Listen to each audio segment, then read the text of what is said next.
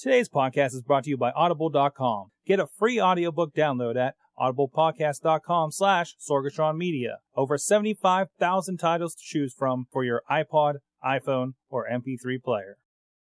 I'm getting awesome, you're getting awesome, we're getting awesome, yeah, that's what I said now. I'm getting awesome, you're getting awesome, we're getting awesome, yeah, that's what I said. What's up, guys? It's Mike Sorgatron here. Welcome to Awesome Cast, Episode 9, where we go crazy about photography today and talk about some other stuff going on. We're trying to minimize the iPhone, I swear. As always, with us is my faithful compatriot, Rob De La Creta. How you doing today? In living color, nonetheless. In living color, no longer old-timey. This camera on this end decided to work with us tonight, like minutes before the show, and there we go. There we go. So how you doing this week, Rob? I'm doing all right. I will warn our listeners, the kitten is currently in the I really, really, really want to be on your lap phase. So if you hear me scream out in pain, it's because the kitten's trying to climb on my leg. That's fine. We had some animal visitations on the Mayhem show last week as well. And you're going to be jealous because I have the nom noms this week. The wife has been rocking the zucchini bread. Nice. Oh man. Man. But also joining us this week is someone we've had on a Wrestling Mayhem show before, Chris Maverick. How you doing today? I'm good. How are you? All right. We wanted to get somebody else that knew what they were talking about with photography, because I'm not that guy. Chris, you do a lot of stuff. What all are you involved in, real quick, just to get people familiarized with you? You mean like all of my random jobs? I am a writer, a photographer, a professional wrestler, and I write and sometimes draw a comic strip, and I design websites. I'm also Batman, but don't tell anybody. And he also approves of midget porn, as we can see. Oh. For those on the audio, what does that say? It says, watch midget porn, it makes you look huge. We'll get more into that. As this is a family show, so we're not going to get too deep into that. No pun intended. Not working today, is it? But we'll get more into that on Mayhem Show. Anyways, let's get right into it before we start talking about our photography and I lose me. The big news came out just today. Apple just revved a bunch of their stuff quietly. You wouldn't even know if you went to apple.com, I think. Because if you go there, you see a nice little thing at the bottom about their iMacs. The new iMac, which is just, you would have just glanced over it otherwise. But of course, the iMacs got revved. A whole slew of i3, i5s, and i7s that make them look ridiculously powerful. And there's already been talk of like, well, we could kind of replace some of our Power Macs with this at work. New ATIs, all that fun stuff. I think there was a silent one for the Power Macs have been revved too with some updated hardware. But the big news out of this is a little bit of new hardware in Apple's Magic Trackpad, because we don't have enough magic from the Apple empire. Apparently, this thing is it's just like the trackpad that you find on the MacBook Pros, and it has all the gestures and everything, and brings them all to your the Mac. Have you looked at this, Rob? Yes, I have. Just for hold on, there's a kitten crawling on the desk. I can't really. Live podcasting. Live podcasting, folks. Cats don't care about podcasting. So yeah, it's a giant trackpad. I don't have the actual dimensions on hand. Looks to be like a 5x5, something like that. Slightly larger than what you see on the trackpads of today's MacBooks and MacBook Pros. Brushed aluminum goodness, plastic on the bottom. And it's exactly what you think it would. It brings gestures and everything you can do on a MacBook trackpad to desktop application, or if you really want a second larger trackpad for your laptop. I was actually just talking on Twitter a moment ago because I feel like this is a kind of silly $60 device, and for all the good things that Apple could be doing, making products, I don't feel confident about this being pushed out. I mean, I guess it makes sense. Andy Ihnatko has proposed that it is, could be the stepping stone to bringing iOS 4 to the desktop OS application. But I don't know. It seems kind of weird, kind of clumsy, and it's just a trackpad, not a touchpad. Like, you can't see anything on it. I would rather see. I know there are applications that do this. You can tether your iPad or iPhone to be a touchpad for your MacBook or Mac Pro. But I'd like to see better applications to make it very touch friendly. I think that would be more of a big deal in regards to putting iOS on the desktop. Mm-hmm. There you go. $69 device. Yeah, $69 for that thing. I gotta say, I think it's a better replacement than the last Magic Mouse that they had. Yeah, I do agree with that. Because I played a little bit with it at the store, and of course I have a MacBook Pro. The show is running on it. I love the gestures on it. I hate when I go over to the PC, somebody else's laptop, and I can't or an older one that I have around here, and I can't scroll with my two fingers. It's really becomes intuitive, especially after also using the iPhone.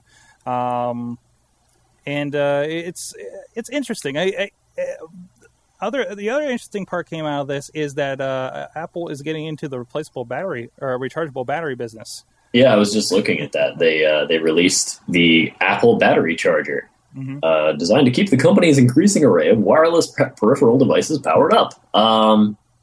So it's a little white widget you plug into the wall. It charges rechargeable batteries, but apparently it's kind of a big deal because they're touting it as the industry's lowest vampire draw, being the sort of like energy sucking that happens when you leave something plugged into a wall socket. Quote unquote, the Apple battery charger sets a new industry standard. It has the lowest standby power usage value, or vampire draw, of any similar charger on the market. That's the energy most chargers continue to draw after their batteries are fully charged. But the Apple battery charger senses when its batteries are done charging and automatically reduces the amount of power it needs. And it looks like it reduces it by, math is hard, like 290 milliwatts. That's a lot. Yes. So you're saying I shouldn't leave that charger plugged in all the time, ready for when I need to put a Wii batteries in? You know what? Not the best idea. Here, I thought I was doing good turning all the lights off. So awesome. So I understand we got a lot of phone news this week. Yeah, there's a bunch of little things coming out, popping around here. Samsung, to start off. Let's say, hypothetically, you've got an iPhone 4, and hypothetically, you're one of the 0.5% of all purchased users. You're not too happy with it, and you feel like complaining about it on Twitter. Well, here's a tip. If you maybe mention Samsung in that tweet, you might get a free phone. Yeah! Seems like they're sending them to more influential people, folks at Condé Nast and stuff like that. But the idea is, you don't like your iPhone, here's a free Samsung device, and we think it's going to be better and make you happier. Whether or not that's true has yet to be seen. I don't know of anybody. I haven't read reviews specifically, but I haven't seen in the wild, per se, somebody saying, oh, wow, I really love my Galaxy S. But who knows? It's one of those really cool uses of social media as far as getting in touch with your customer, and it certainly does great things for the Samsung brand, which is currently known in my mind for putting out terrible phones. So let's see how that works out. I just want to make sure I'm going to test this out. Let's see if we get something out of this. So I'm about to tweet, man, this iPhone is bunk. I wonder what the Samsung phone is like. Okay. And we'll see if I get a Samsung phone in a week. It's an easy way to a cheap phone, right? Yeah, this is a scientific experiment. So purely scientific. Purely scientific. So, interesting market strategy, I think, but a good way to capitalize on the perceived dislike for the iPhone these days. So yeah, of course we had enough about that in the past weeks. So So aside from Samsung giving things away, or so it would seem, Little did you know, most people aren't covering this. I talked with our friend AJ about this last night, and he thinks they're not covering it because they don't want anybody to find out about it. But it's already been pulled from the App Store, so the cat is out of the bag, so to speak. There was this application in the App Store for a short period called Handy Light, a very innocent-looking thing. I actually have it on my phone because I was smart enough to install it before they pulled it. Lucky. I got During Everything recording every week, or last week. Yeah, can talk tonight. And by the time I sat down and had stuff started and I looked, gone. Yeah, absolutely gone. So I'll show the camera what this thing looks like. As you can see, it's a white screen with some buttons on the bottom. If I tap the blue button, it makes a blue screen. If I tap the yellow button, it makes a yellow screen, right? Not a big deal. But it's a secret tethering application. This was stealthy and super smart for this developer, even though it didn't last very long. What it does is if you enter a certain sequence of colors and then pressing the top right-hand corner of the application, the screen will turn purple and let you use your phone over some networking magic as a proxy, so you can tether your computer to your phone and get free tethering without paying the extra, $20 a month from AT&T. So here's to sticking it to the man. And I'm kind of curious if Apple, if more things like this slip through, because now that somebody's done it, more people are going to do it. I'm kind of curious if Apple will ever use that kill switch they have to remove applications from devices, which currently the only device manufacturer who has done that to point today, I believe, is Apple. Not Apple. Google. Yeah. The other one. What was the app that they pulled? It was something that accidentally had some malicious software in it, I think. It wasn't too big of a deal. It was just very simply malicious software that slipped through, and it wasn't even too malicious. It wasn't doing anything very offensive. I think it was some pretty benign software that just completely violated some TOS in a very user unfriendly way. So they just got rid of it, and nobody really complained because it was bad anyway. I'll chime in on a non-photography thing there. Somebody else did that too. Amazon. Oh, what did they? The Kindle books. Was it 1984 that they pulled? Yep. Amazon, Amazon uninstalled 1984 on every Kindle in the world. That's right. About a year ago. I remember that. But as far as phone developers, Google has been the only one to use the kill switch, which is surprising, really, because people would much consider Apple to do it first. But if people keep abusing the TOS in this way and the app approval process, I kind of wonder if somebody got a slap on the wrist over this.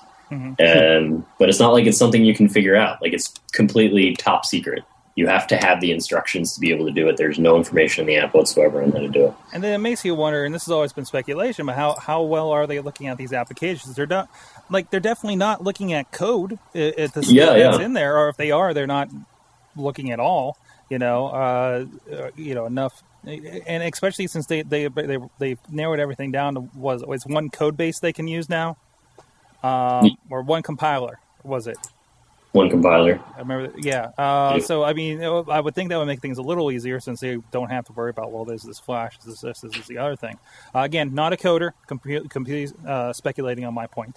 But, I mean, I'll be amazed to see, we'll be surprised if we don't get some more applications like that just kind of slip through. So where's the secret porn app? Where's the secret, what else are we not allowed to do? Secret emulator, The secret VoIP app. What else we got? The secret. I don't have anything else. I don't know. That's fun. The secret turn your phone into Android app. Where's that one? Yeah. I've been meaning to try that one. Continuing on with mobile devices, things like that. So this amazing new application. Calling it amazing because I've used it and it is really amazing. Flipboard for the iPad. This application is a content scraper. Doesn't use RSS feeds. It actually just scrapes data off of websites. That's their words describing the process. All content is hosted on their server, brings it up in a fancy application, which I can actually launch on the video here. It's basically like a really fancy RSS reader. It allows you to bring in all your social networks like Twitter and Facebook and all that good stuff.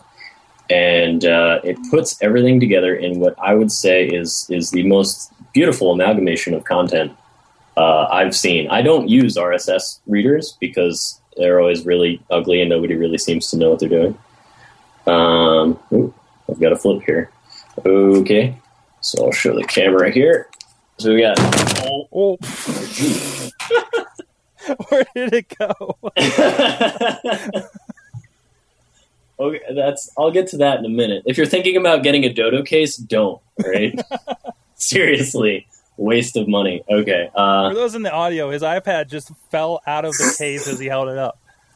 The iPad is A-okay. I think it threw it at the camera.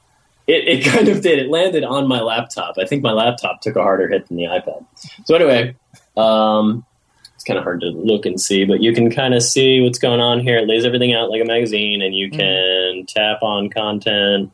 It brings it right up very smoothly. Wow. Very easy to read. Like, this is what the iPad was made for. This kind of content workings is just absolutely beautiful. And this is just, it's interpreting people's websites and turning it into a magazine newspaper type layout for you. Exactly. So in the same sense that you would use an RSS reader to catch up on, a few hundred websites, you'd use this, tell it what websites you want to look at, give it your Twitter account, your Facebook account. You'll be able to see content posted side by side with it. You can look it up on Google. There's a really nice video done by Adam Lizagor, Lonely Sandwich. Showing it off. It's a really nice application, but the problem is in how it gathers its data. RSS readers don't have a problem because the RSS format is that the owner of the website or the feed can dictate how it wants readers to handle its information. So, for instance, if you have Gizmodo in an RSS reader, it'll say show them the first paragraph or so, but if they want more than that, make them come to the website. So everybody gets their ad dollars and everybody's happy. But the problem with Flipboard is that it translates in its own way because there is no real way to create the experience that they want to create using standard RSS stuff. So it's creating a copyright issue by hosting the content, scraping the content in a way that isn't necessarily what the content creator had in mind, and it's getting in the way of people's ad dollars, ideally. So it's preventing the content provider from making money. That sentence alone is what's getting them in trouble. So there's two ways to look at it. There is that they're doing something wrong, in that they aren't really asking permission to use this content necessarily. The other way to look at it is that this is the new wave of thing. We're going to see more applications like this as we see more tablet devices, more intuitive devices that you want to hold in your hand and use like a magazine. And maybe it's time that we started to revamp RSS to allow for a more engaging experience like this. They were saying today that this does if you're familiar with the robot.txt that keeps you out of Google searches and everything. It does abide by that. I guess the idea, I don't know if you mentioned there, but the idea is that people kind of buy into this and start putting interpreters in their code to allow certain formats into it to better manage what's going on to this or not. So there's actually we might talk about this a little later as this develops, but there's actually they're supposed to be talking on This Week in Law. I think that's this week. Really good podcast where it talks about, I think recently they talked about the DMCA stuff that just went through, and we're going to mention here in a minute. And for a lot more from a lot of people that know the subject, go check that out. So, yep. And I think we have one more story regarding phones and software in general, right? Do we? The DMCA. Oh, there we go. We skipped one, and it threw me off. That's fine.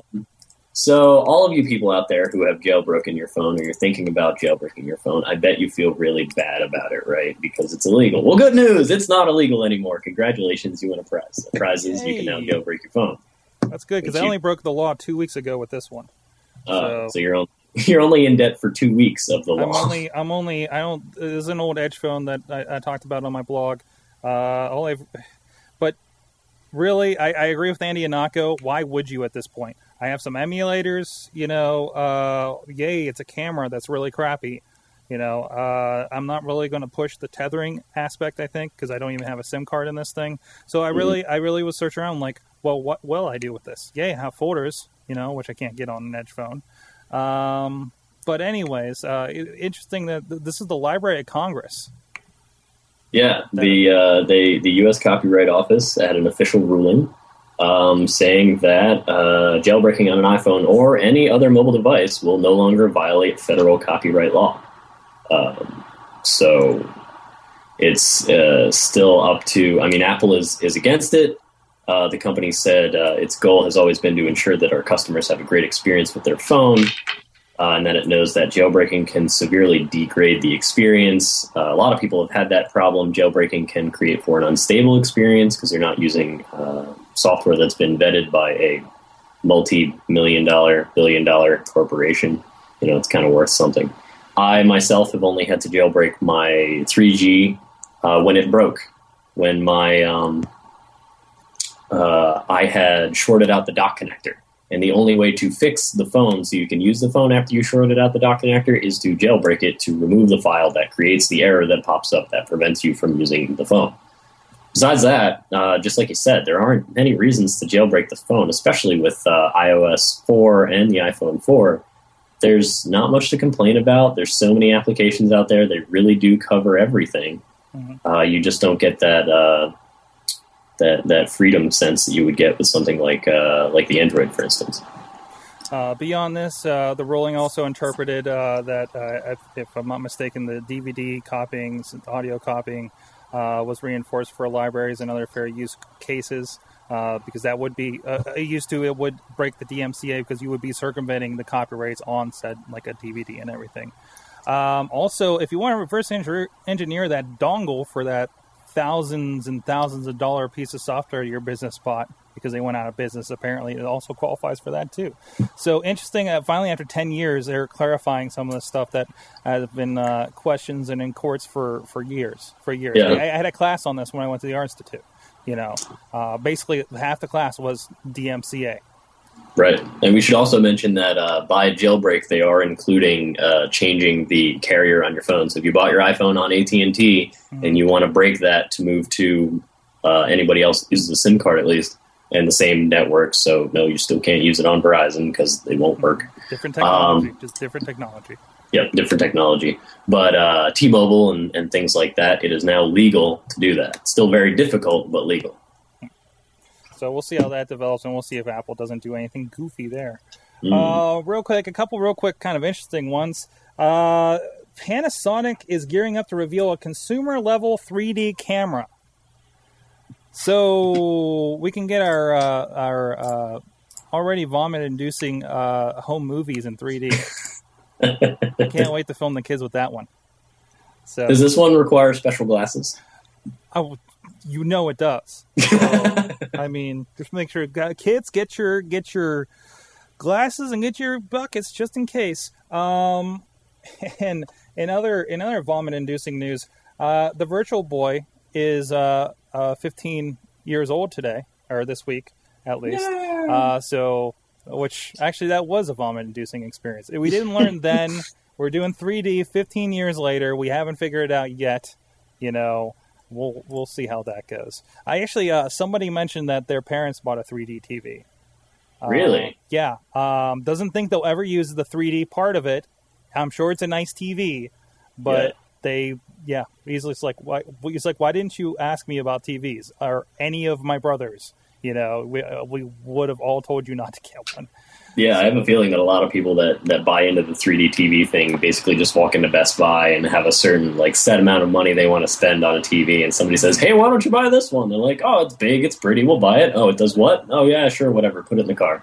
Yeah. Oh, yeah. You should have heard the pitch when I asked about not aspect ratios, refresh rates when we were in Best Buy. Yeah. And that was for my in-laws' TV. But yeah, it's how many people bought an HD TV when it came out and had just their standard cable for how many years? So there you go. Very true. On that note, it's time to talk about our sponsor, of course, Audible, audible.com. We have an offer, as always, audiblepodcast.com/Sorgatron Media. 1 free audiobooks, cancel anytime. You try out the entire service and everything that it gives to you for 14 days. Keep that audiobook, whether you stay on or not after that. And, of course, one of the features I've been enjoying lately, like we've talked about, is that iPhone app with badges, if you're a Foursquare nut. Yeah.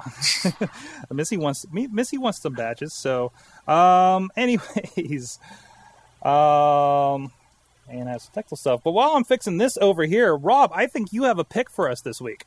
I think I do too. Yeah. Golly gee. Yeah.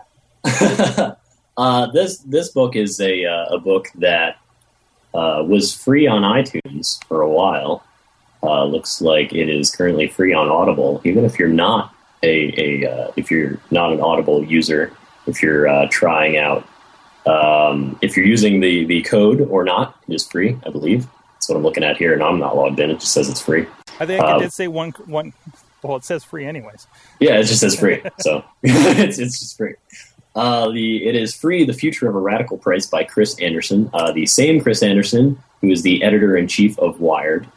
It's all about free markets and free things. He also wrote The Long Tail, discussing Amazon and Zappos and their price models and how they make as much money as they do doing what they do. In the book Free, he goes across, I think, every single possible business case in how a business can profit from giving things away. He covers the birth of Jell-O. Open source software, Microsoft's battles with Linux, and it goes from because the biggest problem here is atoms versus bits, because we were so used to paying for atoms, things you buy off a shelf that you can't really reproduce, to paying for bits, which are endlessly reproducible.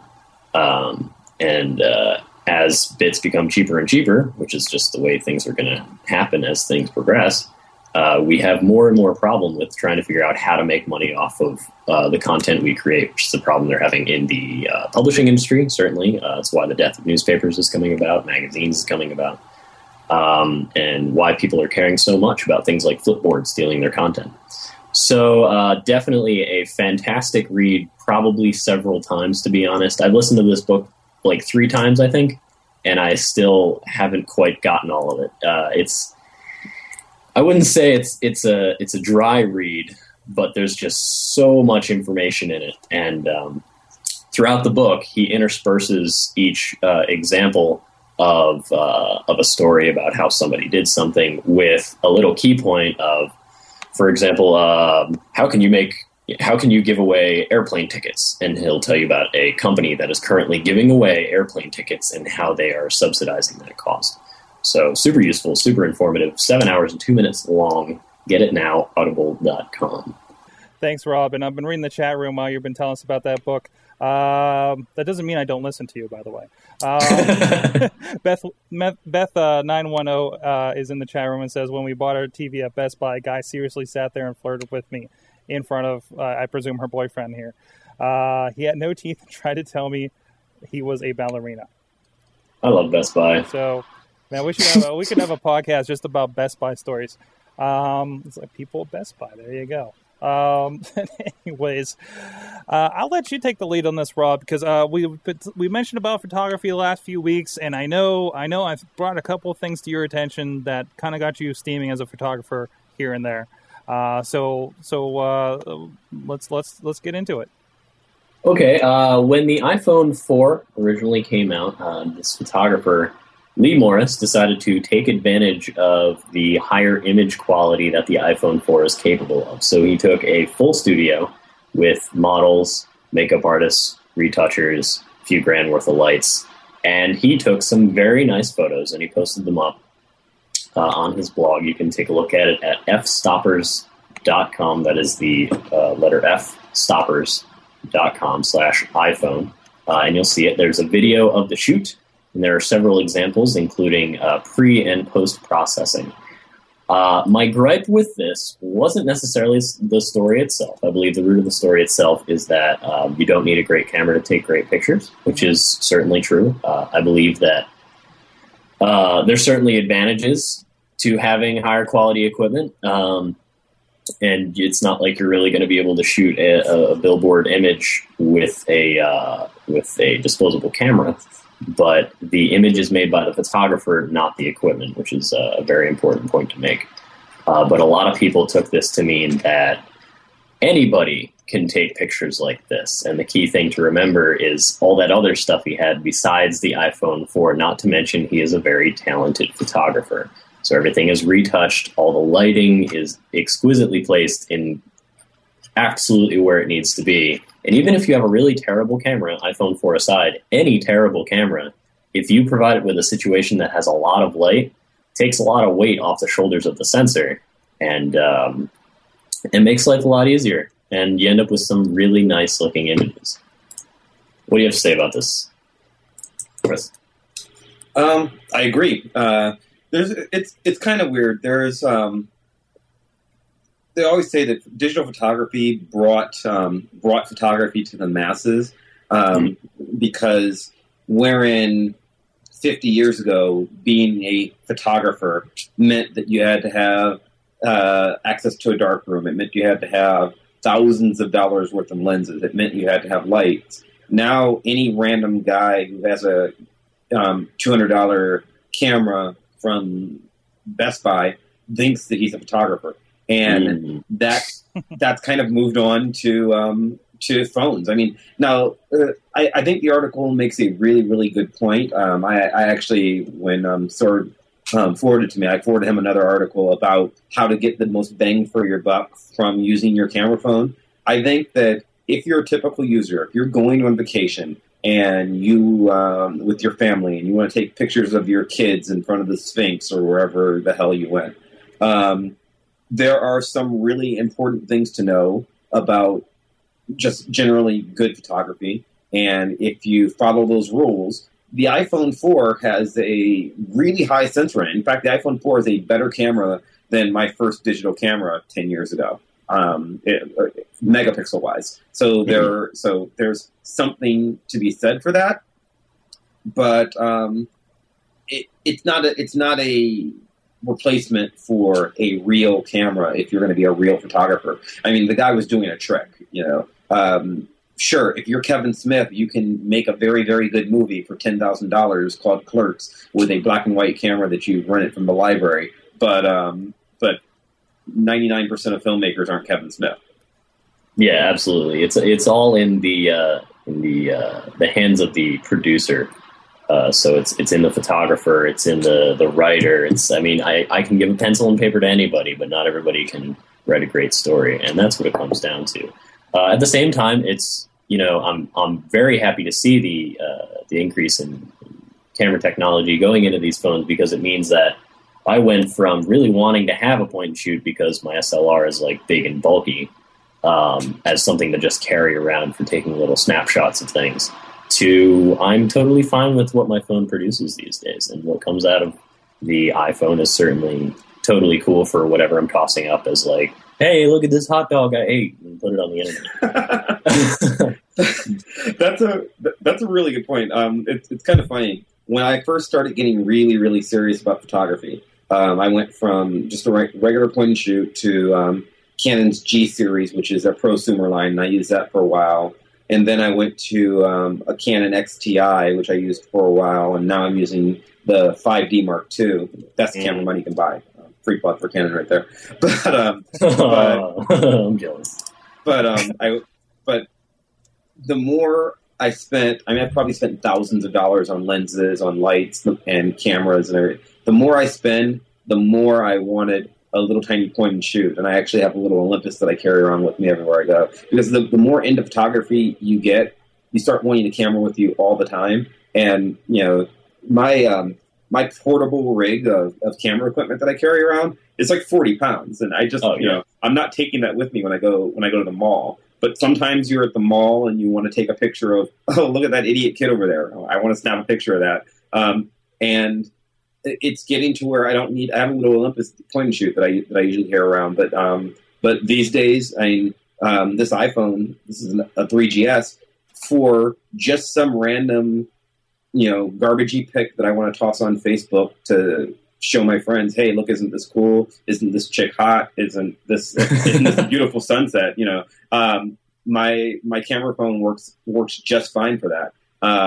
My fiance went to a conference in Europe, and she has a little point and shoot camera that I bought her. She forgot it and didn't even bother to take it. And she's not a photographer, but for what she wanted, which was just to show pictures to me and our friends and her family of, here's some beautiful stuff in France. Here's some beautiful stuff in Spain. When she was traveling through Europe, her iPhone worked just fine for that. And she's got some really nice pictures that if you're just posting them to Flickr or Facebook, more than enough. And I say, since everybody's got to have a phone anyway, that means you're not wasting as much money on point and shoot cameras that have really no other use. So I'm all for it. I'm curious to see what's going to happen to the point and shoot market as a result of these phones getting better and better cameras. Because I haven't seen any numbers, but I'd be curious if there's any kind of hit that these companies are seeing. I know Canon doesn't really have to worry about it because they have their prosumer lines, and their point and shoots like the G series are, I'd say, the best you can get your hands on right now, next to the things like the Panasonics and the Olympus. The GH1 is a really nice camera.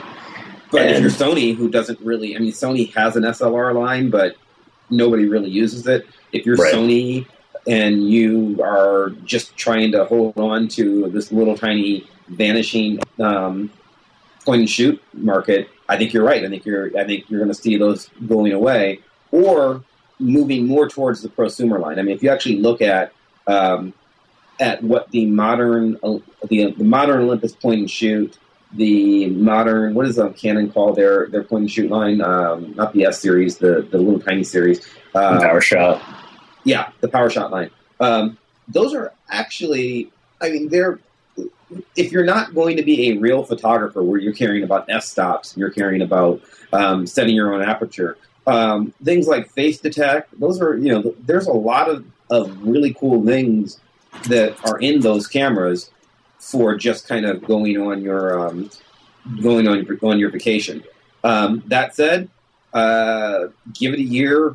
When the iPhone 5GS comes out, I bet you that it's got some really good face detection software. What's in the 3GS isn't great. I haven't played with it in the 4, but I bet you those features come, and sooner or later you're going to want, a flash on it of some kind and things like that. So, who knows? Yeah, and it might be cool to see some phone developers actually joining forces with companies like Sony. I think there is a phone somewhere that has I can't remember what it was called. Sony used to have a point and shoot line that was really prevalent back in the days when Nikon made good point and shoots. And there was one phone where they included this camera, quote unquote, this camera. It was just, they put the name on the phone, but they put it inside the phone. It'd be kind of interesting to see if, say, Samsung started including their point and shoot optics inside their phones to try and rival things like the iPhone 4. Now, as the resident consumer, I shoot with my 3GS guy. What do you guys think? I've been eyeing up myself for video, and I've been seeing articles lately about rigging the iPhones with SLR type lenses and everything. Oh yeah. Do a quick look for iPhone and DSLR. I think you'll get an article. There was I can actually forward. Somebody was just doing that the other day there's a Twitter feed that I read all about photography that a guy posted some results. It's a toy. It's a trick. It's neat. There's if you have a geek and you invent, you toss a television out there. It's like when you guys were talking about jailbreaking. earlier. And why do people jailbreak things? Because they can. You can run Linux on the PlayStation 3, and Sony took that away, and there was this big, huge outrage among geeks of, we've got to put that back, and so people started hacking and trying to put it back, and then you have to ask yourself why. Why do you care? I've never, I am a geek, and I've never compiled anything on my PlayStation, nor do I care to. It's for playing games, and the iPhone is for using it as a phone. And as cool as it is, it's this big, and if I stick a honking lens on the end of it like this, it's no longer useful as a phone. You do it because you can, and you do it because it's kind of neat to show people that, hey, look what I did. And maybe if you're lucky, you get a mention on Gizmodo, or Slashdot, and you get more traffic on your website. That's the only reason to do it. It's not useful. It's certainly not a practical application. I mean, if I'm going to carry around a lens with an adapter, like any SLR lens at all, I may as well carry the camera body that can actually make use of the resolution of the lens. I want to throw out there one thing I'm looking at. I think it was part of that whole kind of rig was the Owly, which is this giant batarang-looking thing that your phone fits into, and you attach an extra microphone. It's more for video. And of course, there's teleprompter rigs and everything for these things. It's amazing. And it's pretty decent results, at least on the video side, of course. But it was funny because I actually had a discussion today again with another user that's using an iPhone 4. We've been talking about camera apps and everything. And he's talked about, I think he mentioned he got an app and some of his pictures still don't look so good and everything. And I was like, well, still, I think kind of to your point, you still have to light the thing. You still have to understand how the lighting works and not do it in a darkened room. I took a bunch of pictures kind of in a more of a bar setting that I thought was lit enough last week. Of course, I was probably drunk and was surprised the next day to find out I was like, wow, there's a lot of kind of fuzz to these pictures. It's not as good as I thought it would be. Like so I've been using the Camera Plus app, playing with that. But again, it's still, to me, it's like, oh, let's see what we can do with this. And you're talking about sales and everything, and especially with things like the Camera Plus app, you go to mostlyelisa.com and there's a lot of kind of tutorials to show you how to get the most out of it, like we talked about. Do you think this is kind of like a great gateway drug for photographers to they have one of these anyways, they get into the photography and move up from there? Oh, yeah, absolutely. I mean, my first... I had some like awesome little bar cameras that shot like 133 when I was a kid. But my first digital camera was like a 2 megapixel Fuji FinePix that my dad had bought to take pictures of his car, I think. And the engineer inside of me wanted to like play around with all the different ways you could manipulate light and things like that. And just having that camera available to me is what got me on my photography kick. And I think, a lot of people are going to buy iPhones and all these other smartphone devices just for, everybody has one. I want to use the apps. I want this, I want that. But I think a lot of people are going to find themselves with a photo bug planted in their brain because they took a few pictures and they're like, oh, hey, this is fun. Or, hey, I'm kind of good at this. Excellent. From our chat room, there's been a lot of conversation going on in there. Uncle Crappy, who was on the first episode of the Awesome Cast, he says, we've run a few camera phone pics in the paper recently and makes our photographers cringe. So, and that's another point to make, is citizen journalism that is created by having phones of higher and higher quality. These the cameras the cameras taken by these pictures.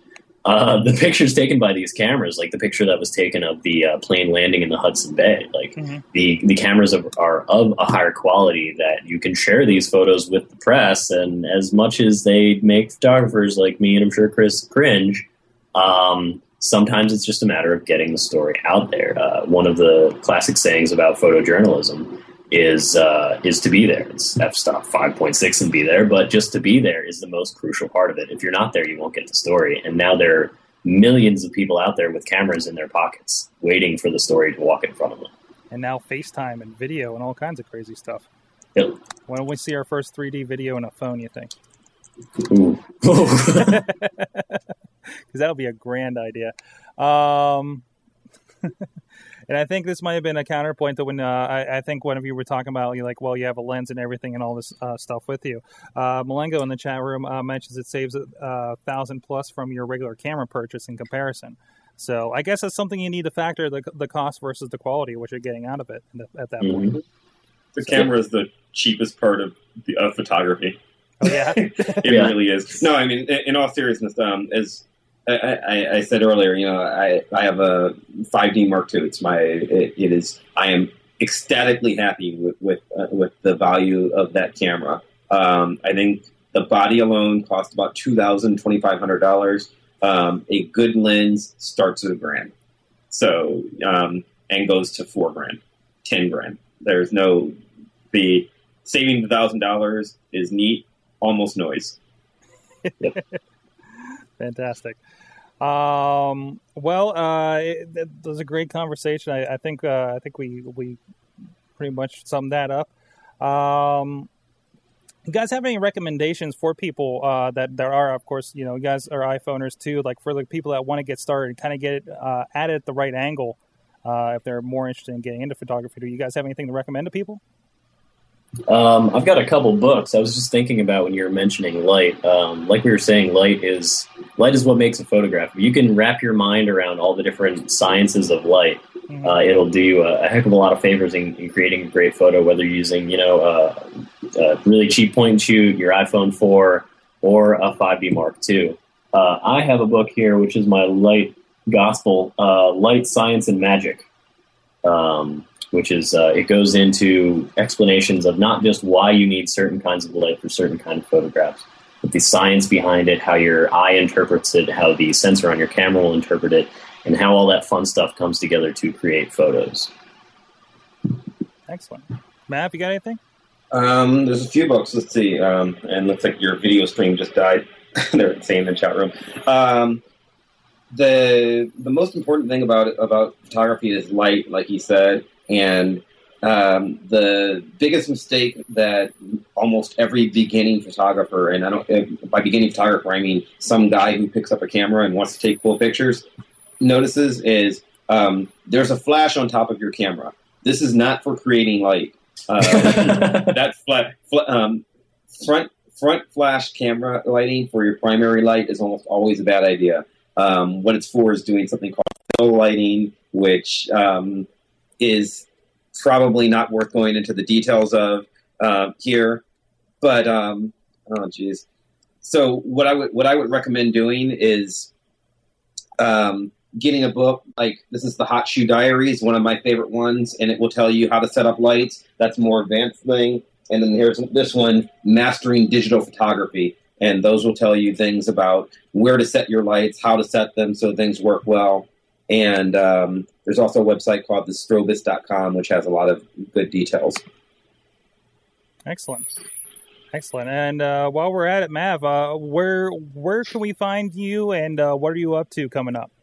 Where can you find me for photography? Probably, I'm actually in process of revamping my website, but I just reopened it this week, and that's www.elseworld.com/Mav. And there's pictures by me. There's a friend of mine is a painter, and he has some of his work's going to be up there. And 3 models that I work with, their work's going to be up there from me and from other photographers. I also work, and whatever I'm doing, there'll be links to that to me there, or on my Facebook group, which is facebook.com/Maverick Photo. Excellent. Rob, what's coming up for you?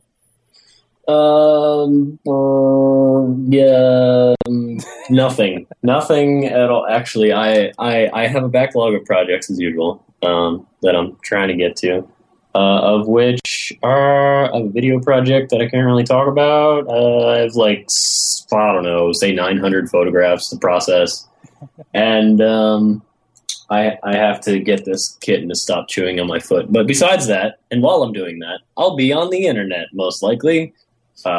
robjdlc.com and on the Twitters at robjdlc.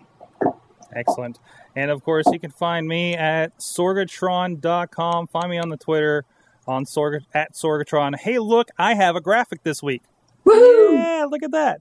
And of course, you can find everything pertaining to the Awesome Cast. Please check out our friends, birdseyeview.com. We got to talk about the Awesome Cast a little bit over there this past weekend. birdseyeview.com, or just look them up on iTunes. Episode 93, I think it is off the top of my head. And of course, you can check everything out. Like I said, awesomecast.com has links for that. Twitter, awesomecast, and email us contact at awesomecast.com. You can also be sure to join us. We have a lot of people join us in the chat room live 7 p.m. Easterns on Tuesdays at sorgatronmedia.com. So you can participate and bug us with your questions, perhaps. Yeah. And certainly if you have any stories or questions or comments you want us to talk about, send us an email. We're happy to take them. If you have any experiences with Best Buy employees or anything of the sort, thank you. There are plenty of people in the chat room. I love to see that's growing. Thanks a lot, Matt, for joining us. Thanks as always, Rob. I think we had a great discussion, and I want to be trying to be a real photographer, I swear. So in the meantime, we'll see you guys next week.